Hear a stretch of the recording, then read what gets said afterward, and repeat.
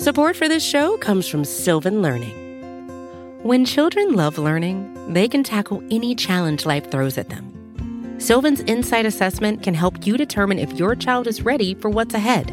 It can also identify gaps in learning and point out areas that could be of concern for your child so they can tackle what's to come.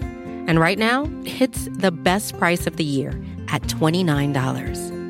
Go to sylvan29.com to learn more and get your child's assessment for only $29. That's SYLVAN 29.com.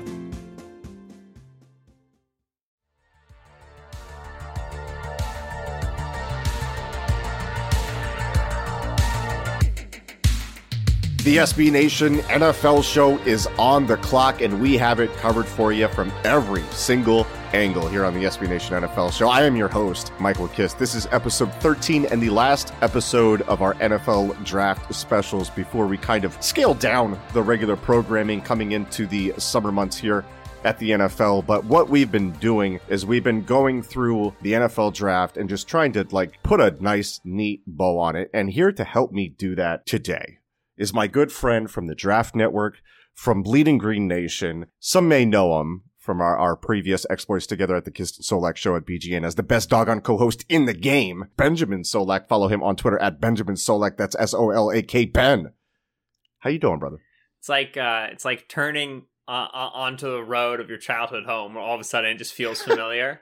Oh, yeah. There it is. And when the intro came in and it was like, oh, SB Nation NFL show, I was like, what is this? I don't even know what I'm supposed to say. But once we got to best doggone coast in the game, I was like, yeah, we're back home. Mike, I miss you, buddy. How are you? Oh, I'm doing what? Is everything delicious? Yeah, everything is delicious. We're in the off season now, so it's foolish, stupid, ridiculous narratives and cold calls from undisputed shows and Ben Roethlisberger throwing 30 yards in training camp. But yeah, it's still delicious. It's still NFL coverage. And even though it's doldrum time, we're glad that we have it. Yeah, it's so silly, and there's so many non-serious things happening that are being taken very, very serious by a lot of different fan bases and beat writers and so on and so forth. What we're here to do today is to do something that's actually serious that could actually impact your life, which is hopefully make you some money with some prop bets that are centered around the 2021 NFL draft. So we are going to be looking at offensive, defensive side of the ball. We're going to be looking at prop bets from the 2021 NFL draft, the rookie class coming in. And Ben, let's just dig right in. Before we do, actually, if you're listening, leave your boy 5 stars in Apple Podcast. What are you doing with your life? Subscribe, rate, review, all of that good stuff if you appreciate. There might be some BGN Radio listeners, but it's not all BGN Radio listeners, so they won't know the bit. There's a bug right now in Apple Podcast. Only 5-star ratings are actually accepted. If you do 4 through 1, it just doesn't even work. So if you want to leave a review, please leave a review. Negative if you want. If you write 1 star in it, we'll change it later, but you have to you just have to put 5-star in. So that's very unfortunate. It's a bug that's happening right now. It's never happened before, and it's just real. And so 5 stars, that's just the only way to do it. Yeah, and it's going on for as long as you're considering leaving a review. If you're thinking to yourself, it's probably over by now. It's not. At any time which you're listening to the show. Great point, Ben. So let's dig into the prop bets stemming from the draft. Obviously, we have to start with the big one, offensive rookie of the year. And just looking at the whole thing, there hasn't been a non-running back offensive rookie of the year since 2014 when Odell Beckham Jr. caught 91 balls, 1,300 yards, 12 touchdowns. It is important to note that the first round quarterbacks that year were Blake Bortles, Johnny Manziel, and Teddy Bridgewater. So OBJ did have some luck there. In fact, that rookie quarterback class was so underwhelming. It was Zach Martin, the Cowboys guard, that received the second most votes. That's awesome. For the award, right? What a great way to tell. Who got the second most votes is fun. Because usually it's that's the guy who actually was a really good rookie. And then the first guy was just narratives or whatever. You know what I mean? This year, Justin Jefferson, second to Justin Herbert. Well, Jefferson was the most impressive rookie, but Herbert's the quarterback. 2 years ago, it was Josh Jacobs, who was over, I think, 1,200 yards from scrimmage for the Raiders. Kyler Murray wins the award, right? So second is the fun one to look at. But yeah, only 3 receivers have won the award since 2000. So you're looking at if a quarterback is good, especially if their team comes over the win total expectation, that quarterback's going to win the award. If that does not happen, it's going to be a running back with counting stats, a running back with volume. So this year, if you think all 5 of the quarterbacks are bad, then you're going to take Najee Harris at plus 800 because he's going to get a ton of volume for the Steelers. He's clearly their bell cow back. He's going to catch passes. He's going to score touchdowns. He's a good short yardage back. He's going to have all the counting stats. However, I don't think anybody thinks all 5 of these quarterbacks are going to do poorly. So it's figuring out which one to land on in terms of their prices. But betting offensive rookie of the year is find the quarterback who's going to succeed. He's got to start a lot of games. Offensive rookie of the year, you have to start. I think it's at least like 13 games, I want to say, is the minimum for guys who've won it. And so you got to start a lot of games, and your team's got to do slightly better than expected. And if so, doesn't really matter what everybody else does. The award is yours. There's a different prop bet that we're going to talk about when it comes to, like, you mentioned how many games do they start, and there's something for that we're going to dig into in a little bit. But just looking at, like, the quarterback potential winners there, the first 4 quarterbacks here kind of are at the top of the odds. It's Trevor Lawrence is the favorite, Justin Fields right after him, Trey Lance, and then Zach Wilson. Who can reverse the fortunes of their team and still produce at a high enough level to take home this award? Who are you putting your money on in this situation? Formula-wise, Zach Wilson's your best bet. You're looking at Lawrence plus 300, Justin Fields and Trey Lance tied at plus 600, Wilson at plus 700, and Mac Jones at plus 1,000. I think that in terms of players who were positive are going to get the full year, they're going to get a lot of starts. It goes Lawrence and Wilson at the top. Those guys are clearly the starters for their teams. You're getting Wilson at better than 2 times better a price than you're getting for Lawrence. Now, that formula tells us Wilson. Then we have to ask ourselves, how much do we believe in his talent? And I was a guy who was a little bit lower on Wilson relative to the league. He goes number 2 overall. I'm not sure how well he's going to play relative to a guy like Justin Fields, who I had ranked much higher, who's there at plus 600. So do I want to take a Wilson at a plus 700 or go for Fields at plus 600? I'm inclined to, because at the end of the day, I want to bet on talented players. I want to bet on players I believe in, to take Fields at 600 because I think he has that level of talent. It is tricky with the question of, is he going to start? But the trade of the future first and the urgency of the Bears to win some games, coaching staff on the front office, coaching staff and front office on the hot seat, indicates to me Fields is likelier to start early than perhaps a Trey Lance, also at plus 600, also a guy that was traded up for, but you have to imagine Shanahan and Lynch are a little bit more set in their jobs, and also they've been better committed to Garoppolo. They have more reason to believe Garoppolo can be decently good early than the Bears do. The Bears just signed, Andy Dalton, who was a backup last year. You know what I mean? Like, that's what he was. And even though they gave him decent money, he still was a backup last year. So it's not unreasonable. It would not be surprising to see him be a backup again. Whereas if Jimmy's on the roster, there's going to be guys on the team, like, like George Kittle expressed this pre-draft, that expect him to start and think that Jimmy has earned that. And so managing that in the locker room, especially with a young player like Lance and FCS guy, is trickier. And so Wilson at plus 700 is good process, and Fields at plus 600 is good process, assuming you have that much more faith in Fields to be good early than Wilson to be good early, which I do. You can argue system, and I think Wilson's helps a little bit more, but I think Fields is going to have a better defense, so it's going to lead to some wins. The Bears' win totals right now is about 8. They haven't won fewer than 8 games under Nagy ever, so to me, they're going to be a team that overachieves. I don't think the NFC North is very good, so I think they have a win, an extra win or two there. Fields is my favorite bet, and then Wilson also makes sense in terms of process. And I think the other thing you look at is, like, what are they working with in terms of weapons? And with Wilson, I mean, it looks pretty good because they bring in Corey Davis. Denzel Mims comes into his second year. They already have Jamison Crowder there, but then you also draft Elijah Moore. Okay, so it's better than, I think, what Fields is going to have, even though, like, Allen Robinson has fooled us on a lot of quarterbacks in the past with how well he's made them look. You look at what the 49ers have, and I think you get, Deebo Samuel, Brandon Ayuk, maybe Julio Jones, ? Right? That's going to help any quarterback. And that was a big thing last year. Justin Herbert was the Zach Wilson bet. He was at plus 1,600 to win the award, significantly below Burrow, who was plus 250, and Tua, who was plus 1,000.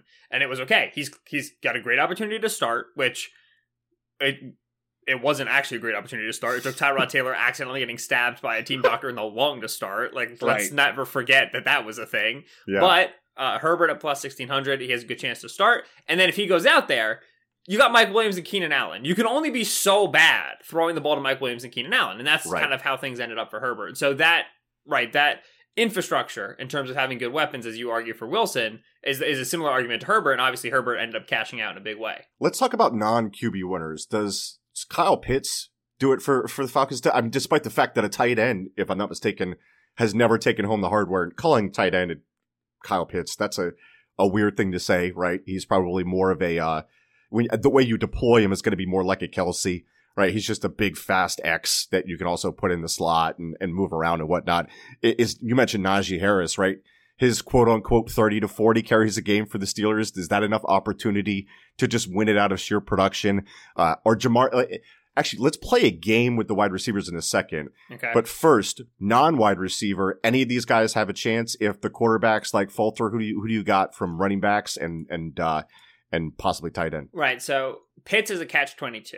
Okay. So he's at plus 800. It's too. Those are way too strong of odds for me to take because rookie tight ends typically don't produce. Right. Pitts is going to be used in a very different way in the NFL than he was used in college. If he gets like flexed out all the time, it's going to be way more than he was flexed out at Florida. He was great when he was flexed out, but it's going to be a lot more. And he's going to be against cover corners who are more accustomed going up against such height, weight, speed guys in the NFL as they were in the SEC. Even though the SEC is so great, whatever, still, it's a big difference. So rookie tight ends are very hard to trust production-wise. This wasn't a high-volume tight end target offense in Tennessee. People seem to think it was. It just used a lot of tight ends, but it really spread the targets around with the tight ends. And then it was heavy volume for the wide receivers. So there's a lot of reasons to say no, which means if Pitts is good, he's getting the award because it's going to be the first ever rookie tight end to be good. You know what I mean? Like it'll be it's narrative. Right. So that's why it's a catch-22 is it's like all the reasons to not bet Pitts.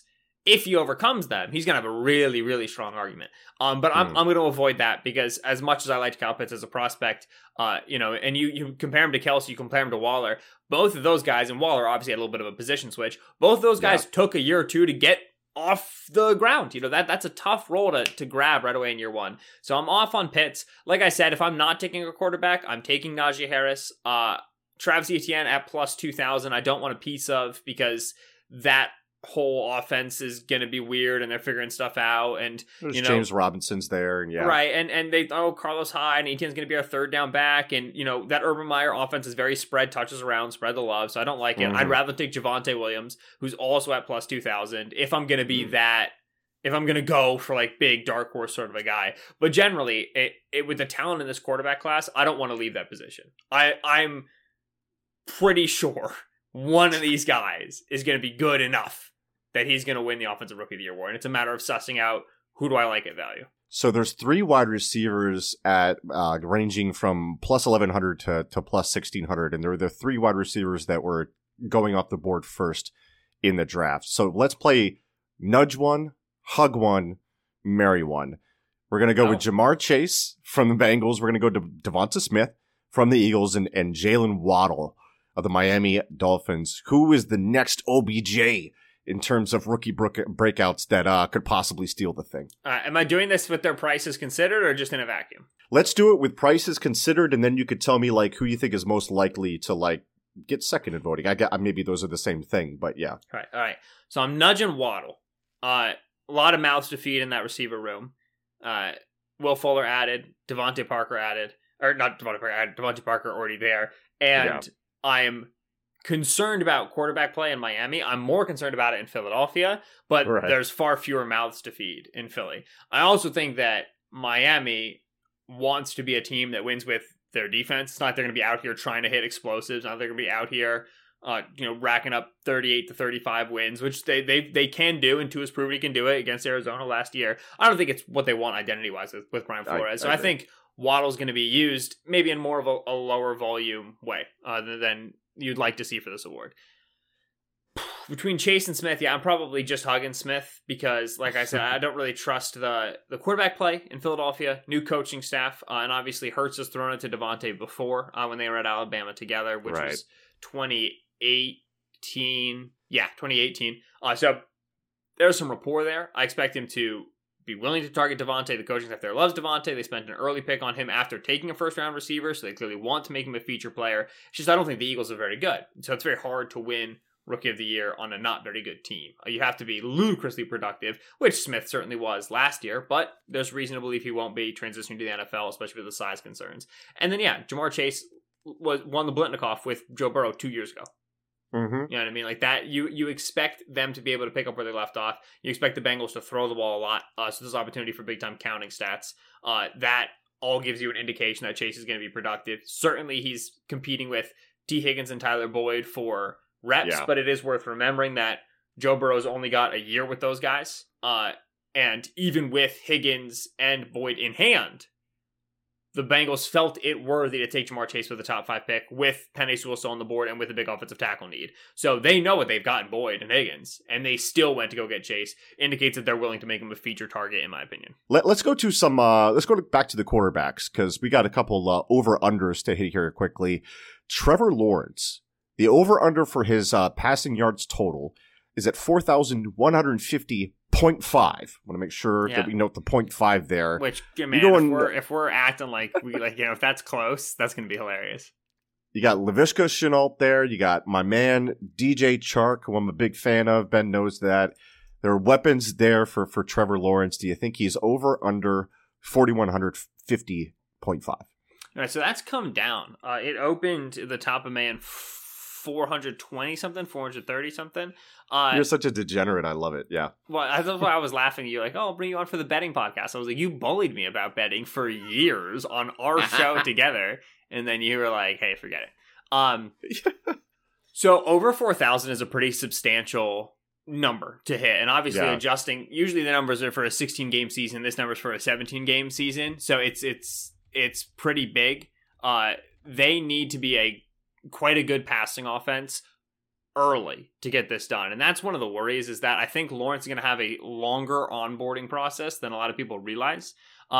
Played in a super collegey offense, RPOE, very gimmicky, very, 3 over 3, we're throwing a bubble screen. And Amari Rodgers is going to pick up 8 yards for me on a depth of target throw of -6. You know what I mean? Right. Like, that is closer to what Urban Meyer did, but it's very, very far from what Daryl Bauer and Brian Schottenheimer do, and that's your offensive coordinator and your passing game coordinator, quarterbacks coach there in Jacksonville. That was, very vertical based, take our deep shots offense, which works very nicely with DJ Chark, and they brought in Marvin Jones, and so I think they're going to be a little bit more pro-style-y offense than it would seem for an Urban Meyer coached team, and I think that's going to take a little bit of time for Lawrence to get his sea legs under him. So for me, that's an under projection. The worry is that what your main concern is that the Jaguars are going to be able to, or excuse me, not be able to, the Jaguars are going to lose a lot of games. They're going to be behind in a lot of games. So you're going to get a ton of garbage time production from Lawrence.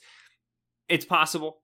There's really not much you can do about that if that's the case, and he's putting up 300-yard performances early because he's picking up 175 yards in the back 20 minutes of the game. That sucks. I don't think it'll be the case. Urban's always been philosophically a very run-first sort of a guy, and that's not anti that which Schottenheimer and Bevel have been historically in terms of running to set up deep play action shots. I think they're going to be run heavy. And so to me, it's an under bet because for as esteemed of a prospect Lawrence is, I just think it takes time for a rookie to get his sea legs. And if he's not great for the first 6-7 games, then he's not going to be in range of this number. Do you think the way their offensive coaching staff is constructed and the way it may look on the field, it's kind of like when Chip Kelly came to the NFL? He's bringing this innovative offensive system and whatnot, but then he hires Pat Shurmur, who was like this more traditional type of guy. Is that kind of the dynamic that you're getting in the Jaguars? Do you expect it to be more urban than it is Bevel? I think it's going to be philosophically urban and design-wise Bevel. Okay. Taking a college offense, and you and I know this, Eagles fans watching Chip Kelly, taking a college offense and bringing it to the league is a lot more about philosophy. We're going to be hurry up. We're going to be spread. Right. We're going to with pre-snap motion. Then it is structure, because the way the hashes are separated in college versus the league just completely changes what you can do. So much of college offense is manipulating the field and the boundary. And by field and boundary, for offensive designation, the field is the wide side of the field, right? And the boundary is the short side of the field. So the ball is placed on the left hash, which means everything to the right is there's so much space. That's the field. And then from the left hash to the sideline, that's the boundary, and that's the tight area of the field. And if you've got good athletes, which is what Urban always had, then we're just going to put the ball into the field, and we're going to make secondary players make tackles in a ton of space. In the NFL, the hashes are much closer together, and so the difference between the field and the boundary is smaller. Yeah, it changes your structure completely. You can't just be like, all right, like the entire Alabama game plan against Ohio State was formation to the boundary, formation to the boundary, formation to the boundary, and like that doesn't work as easily. It's not as much of a spam X sort of situation when you're in the league. And so I think philosophically, run approach. Athletes in space, running back, wide receiver hybrids, like we're talking about with Travis Etienne, like we're talking about with Laviska Shenault. Quarterback run. Philosophically, Urban. Design-wise, I think you're going to see, like, if you just took Urban's traditional West Coast passing, it would be not too difficult for an NFL defense to match up with that. So I think you're going to get Bevel, deep vertical play action. Brian Schottenheimer, deep vertical, deep crossing play action. So I think you're going to see a blend there. That's ideal. If they walk out and just try to make Trevor Lawrence pure pocket passer in a bevel offense like Stafford was, not going to be good for him. If they try to run the Urban offense, it's going to work like Chip Kelly. It's going to work at first, and then eventually teams are going to be like, all right, we have data. We know what you do when you're in X position, when you're in X down and distance, when you're in X formation. We're going to beat you because this offense is too simple. And so there has to be a marriage, and I think there will be. And it's finagling all of those moving parts, new quarterback, new head coach, new offensive coordinators. That takes time. And that's why I'm a little bit more bearish on Lawrence early. Yeah, and Urban's worked with a variety of quarterbacks throughout his career, and his schemes have been pretty decent at adapting to those. Let's go back to Zach Wilson. His we're going to go 300 yards down. His passing yards total over under 3,800. Well, 3,850.5. Are you over or under? Yeah, so if he were to hit that pace, right, that's about 225, 220, I think, yards per game it is, it would put him like just outside the top 10 of all-time rookie passing yards. So that's what we're looking at in terms of a 16-game season, right? Lawrence would be at like top 5 or something like that. It's crazy. Wilson is going from not the exact same. He's going from a very similar system in BYU to what he's taking with the Jets, and that's reason to be excited. And they've got a nice smorgasbord of new weapons and guys that fit good roles, and that's reason to be excited. Mm-hmm. And they're probably going to be behind in games, and they're going to be able to push the ball down the field, and that's reason to be excited. I'm more likely to take the over on Wilson than I am to be taking on Lawrence, to be honest. Okay. With that said, it goes back down again to I want to bet on talented players. I don't love Zach Wilson as a prospect. The concerns that I have definitely also correlate to passing yardage because he threw a lot of deep balls successfully, ripped off a lot of chunk gains successfully at BYU, and he did it by holding onto the ball for a while and letting routes develop downfield and running around like a hooligan and making plays with his legs. Right. And I think he's going to take, especially early, a lot more sacks. And it's not like sacks are minuses on your passing yards. It's just when they try to put the ball deep downfield, that's where your big chunk gains are going to come, your big passing yard gains. I think that Wilson is not as accustomed to the pace and the urgency and the pressure that's going to instill in the league as opposed to what he had in college, where that BYU offensive line was just the walls of Jericho, man. I mean, he had so much time in such a beautiful pocket. And so I am worried about that. So I would generally like to stay away from this line because I could see how that system is just going to give him throws behind the line of scrimmage, give him speed outs, give him 9 balls, everything he got at BYU, and he's going to be perfectly productive, even if the film quality isn't great. So I don't want to take this line. If I do take it, I'll probably still take the under, just because I'm worried about the player a little bit. But I would not be surprised to see him be a productive guy in terms of passing yards, because he's going to be able to step in right away, and they're going to be familiar with the reads and familiar with the calls and what he likes and how he works them. So we're going to round this out with the other 3 quarterbacks before we hit the break here. But there's a prop bet for week 1 starting quarterback, and it involves 3 different teams here. So there's the Bears, which has Andy Dalton, minus 250 versus Justin Fields at plus 200. There's the Patriots, Cam Newton, minus 278, Mac Jones, plus 275. There's the 49ers, Jimmy Garoppolo, minus 278 as well, Trey Lance, plus 220. Which rookie of these 3 do you feel most confident in laying your money down on? I already have so much money on Fields week 1 starter. So much. And to me, that's they gotta. It's not that is a particularly bad line. I do think it is.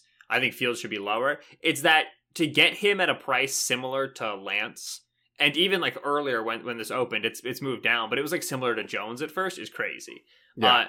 Bears traded up. Bears have a ton of pressure, and it's Dalton. Like, the Bears have never started Andy Dalton. They've never started him. They've never committed to him as the starter. I know they tweeted out QB1, but we all made fun of that because we all knew that wasn't real. Like, the Patriots have started Newton. They've done that before. They know what it looks like. They've gotten it to work. Whatever. And Belichick loves Newton. It was a matter of health last year, like COVID, plus the injury that kind of really spiraled things for Newton. Garoppolo, again, they've started him. And there's a other side to that coin, which is, well, yeah, they've started him, so they know what he is, and they went and drafted Trey Lance. So, it's not like they want to keep starting him. But if they're going to treat Trey Lance properly, it would make sense that they consider sitting him early. And so to get Fields at a similar price, a little bit worse price, but still similar price, is awesome to me. That's great value. And so I'm taking that Justin Fields line, and I'm most confident in that. If I'm taking the Niners line, I'll probably take Trey Lance at the current money, though that one is with less confidence. If I'm taking the Patriots line, I'm probably taking Newton. Same. I do not think they're starting Mac in week 1. I don't think they want to. I don't think that makes sense for how the offense is built and what they like in terms of their construction. I don't really understand the Mac pick in general, though, and so that may just be me carrying over my biases of not really getting the pick in general. But take Fields. To me, that's as good of an offseason bet as you're going to get. I would agree, especially with the Cam Newton thing. They've got the biggest spread there in terms of odds for Cam Newton starting, and I would agree that Cam Newton starts there. I can't really see Bill Belichick rolling out Mac Jones in week 1, right? They're going to try to make it work one more time. Cam was in such a bad situation last, like, not to make too many excuses for the guy, but like you mentioned, the injuries, the COVID. Listen, there's no way you're forgetting what that game they almost won against the Seahawks on Sunday Night Football when Cam was healthy and it was week 2 and it was whatever. The other thing is, like, figuring out starts is tricky. They might, like, there's a whole, like, all right, they'd want Newton as the running quarterback. They're using him in short yardage and they use him in the goal line, and, like, maybe they'll use Mac on passing downs. It's like, all right, none of that makes any sense. But they know what they can do with Cam right away in terms of take the running quarterback playbook from last year, put it out on the field, and expect the passing game to be better simply because he's no longer throwing to Demir Bird. He's throwing to Kendrick Bourne and Nelson Aguilar and Hunter Henry and Jonnu Smith, et cetera, et cetera, et cetera. And the total opposite of the Bears situation, where Bill Belichick feels zero pressure whatsoever about his job to roll out a rookie starter. So definitely different there. All right. When we come back here on the SB Nation NFL show, Kist and Solak edition, we're going to flip sides and we're going to talk about some defensive prop bets with this rookie class that's coming up next, right after this. And we are back here on the SB Nation NFL show, and we are talking rookie prop bets. We covered the offense. Michael Kist here with Benjamin Solak. We're going to cover the defense. So let's start at the top here with the Defensive Rookie of the Year award. Defense is not as clear cut in terms of position as offense. You've got pass rushers, you've got defensive tackles, off-ball linebackers like Darius Leonard have won it recently. Luke Kuechly, if you want to go back to 2012, cornerbacks have all claimed the award as well. Last year, Chase Young brought home the hardware with 7.5 sacks. The year before, it was Nick Bosa with 9 sacks. So that's 2 straight edge rushers.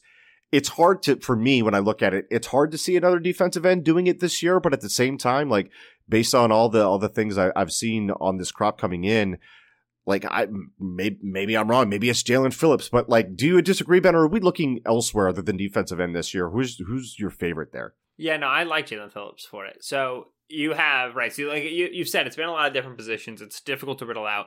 And over the last 21 awards, so 2000 to 2020, 7 edges and 9 off-ball linebackers. So 16 out of 21, about 75% of the time, those 2 positions. And then other than that, you got a good pass-rushing defensive tackle, Aaron Donald, Sheldon Richardson. You've got a really productive rookie corner right away, but corners are like tight ends. Usually year 1, we do not see good play, and then we kind of get up there in year 2 and year 3. So I like to stick with edges, and I like to stick with off-ball linebackers. Off-ball linebackers is the same thing as running backs. If you're going to bring up a bunch of counting stats, you're going to be in the conversation. It's a question of, did somebody else do something more impressive?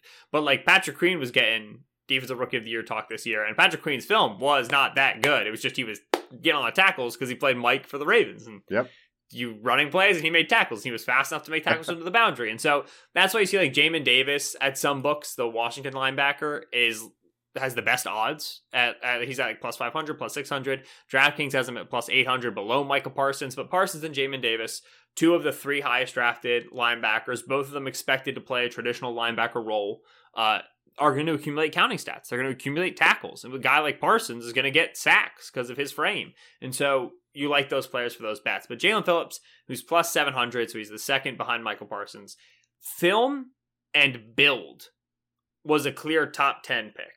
It doesn't end up a top 10 pick because of concussion history and those injuries and the longevity. But it's not whenever teams have medical red flags, it's always tricky because that's a bucket term. And sometimes it means we don't know if he'll be available to play in year one, right? Like Jeffrey Simmons was a medical red flag coming out because he tore his ACL in the process. So we don't know what he's going to rehab like.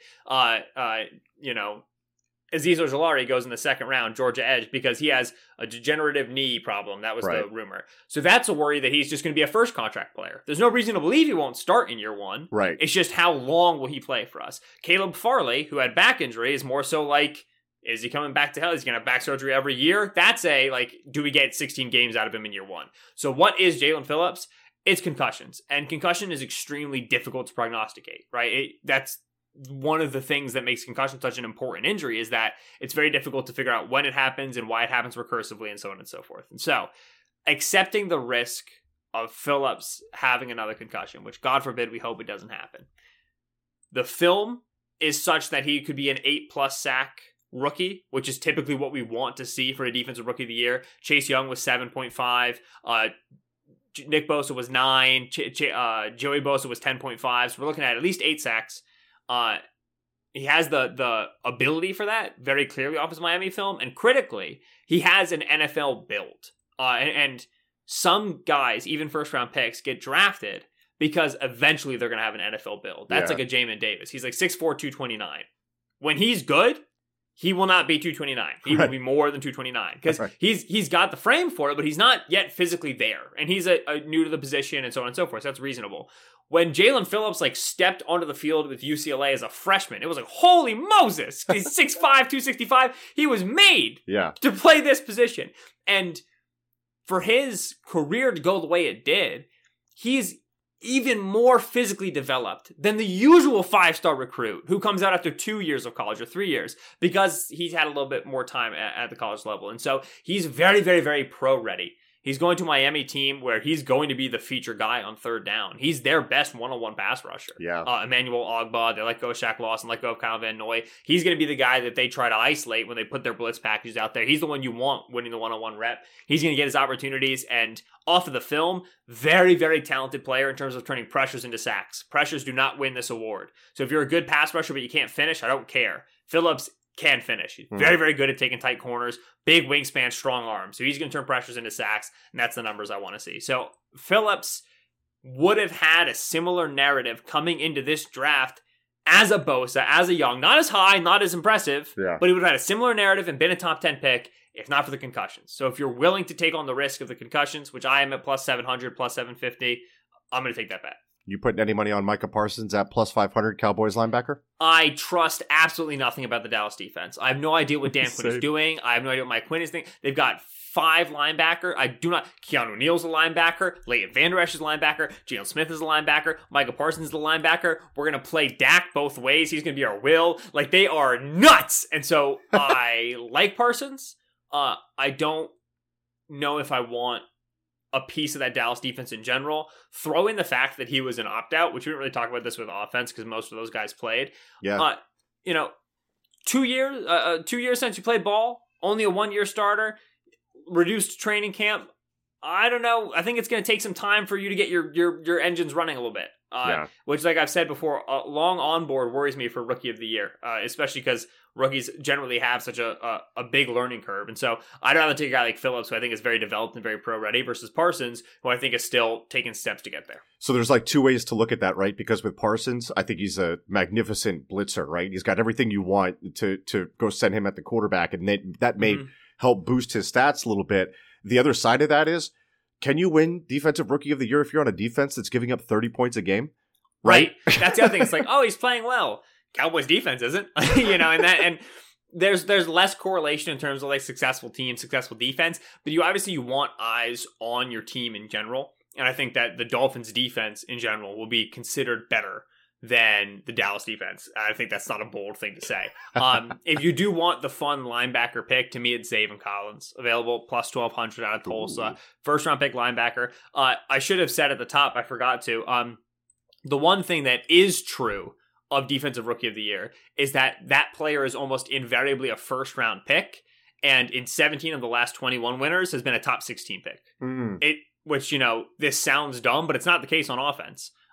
In general, you need to be a first-round pick to win this award. It's very, very, I think it was D'Amico Ryans, who was the last winner who wasn't a first-round pick, and he was, picked 34 or something like that. So Zaven was top half of the first-round pick. He was 16 overall. Off-ball linebacker is going to get counting stats.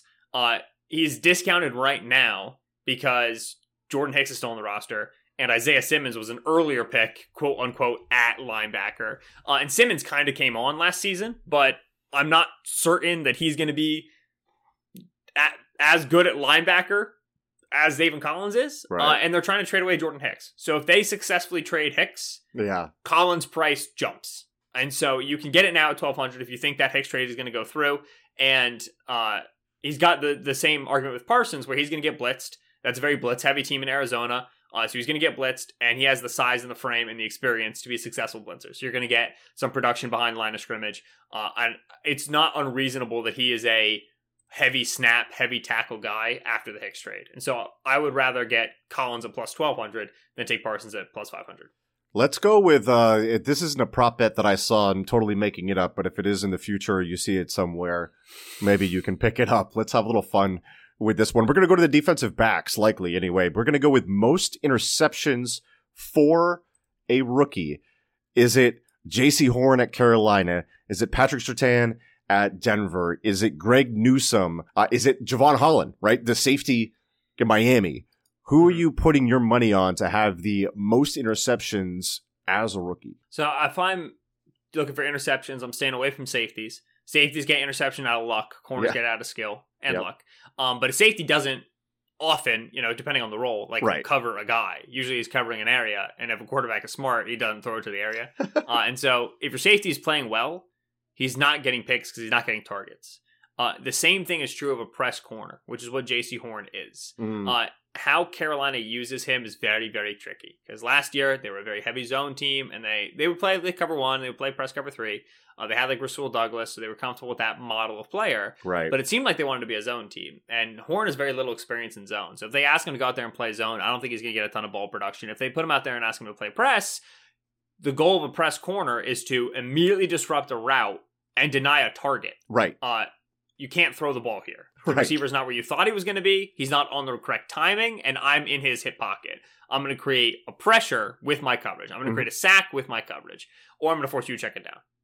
Patrick Surtain, playing for a quarters defense, Vic Fangio in Denver, is a different situation. Because now I'm in off cover. And now I'm going to give you access to throw this underneath, and then I'm going to close downhill and try to make a play, either on the receiver as a ball carrier after he catches it, or with the ball in the air. Hopefully, I'm arriving with the ball, creating a pass breakup, or creating a pick. So if I'm going to take a player to produce interceptions, I'm going to take Surtain, who I think is going to play in a style of defense that's going to invite more targets, and thereby give him more interceptions. Doesn't mean he's going to be better than J.C. Horn. Right. It's just that's how, if they both play well, Surtain's going to see the ball more, so he's more likely to get picks. Yeah. The other fun player to throw into that is Asante Samuel Jr., who plays in a Brandon Staley defense there with the Chargers, who's clearly going to start a lot because they don't have a good corner depth chart, who's very, very good at baiting throws at the college level, plays like his pops, where he's like, hey, you can throw this. I'm not that fast. Throw it. I dare you to throw it. And then he'll get to the ball because he's the man. He's another one who I think is going to be productive on the ball in year one. Ben, very nice. Well done. Is that it? No, I mean, well, okay, good. It is, but I do have another question for you. Are you going to invite me on the Solak show on BGN? I've been told that you're never doing a podcast again. That's the word on the street. Well, here's the thing.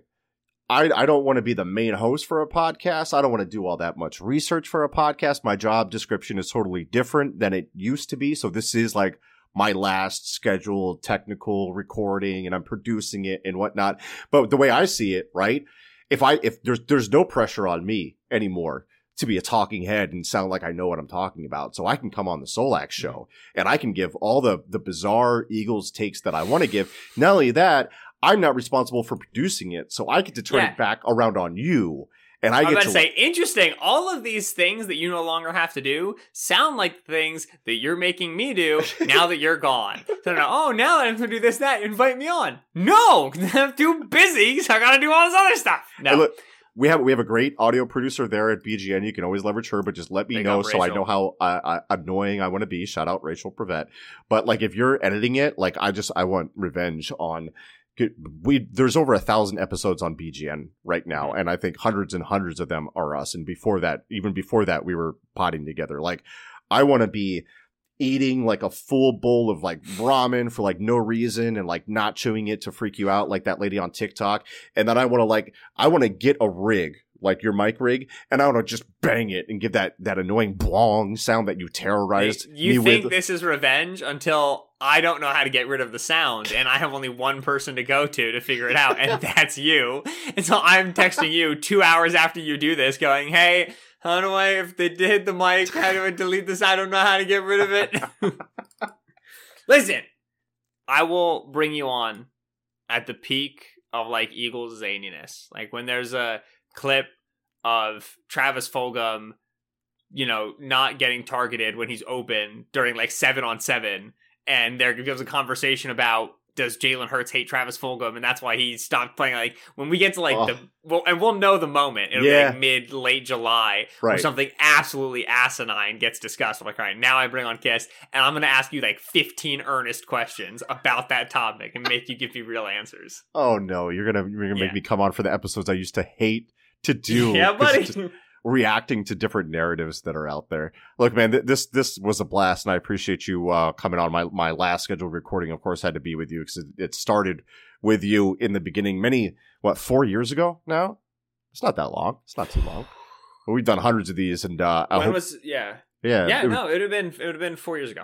Yep, started the 2017 season. We're the reason that the Eagles took home the trophy, and I will hear nothing different.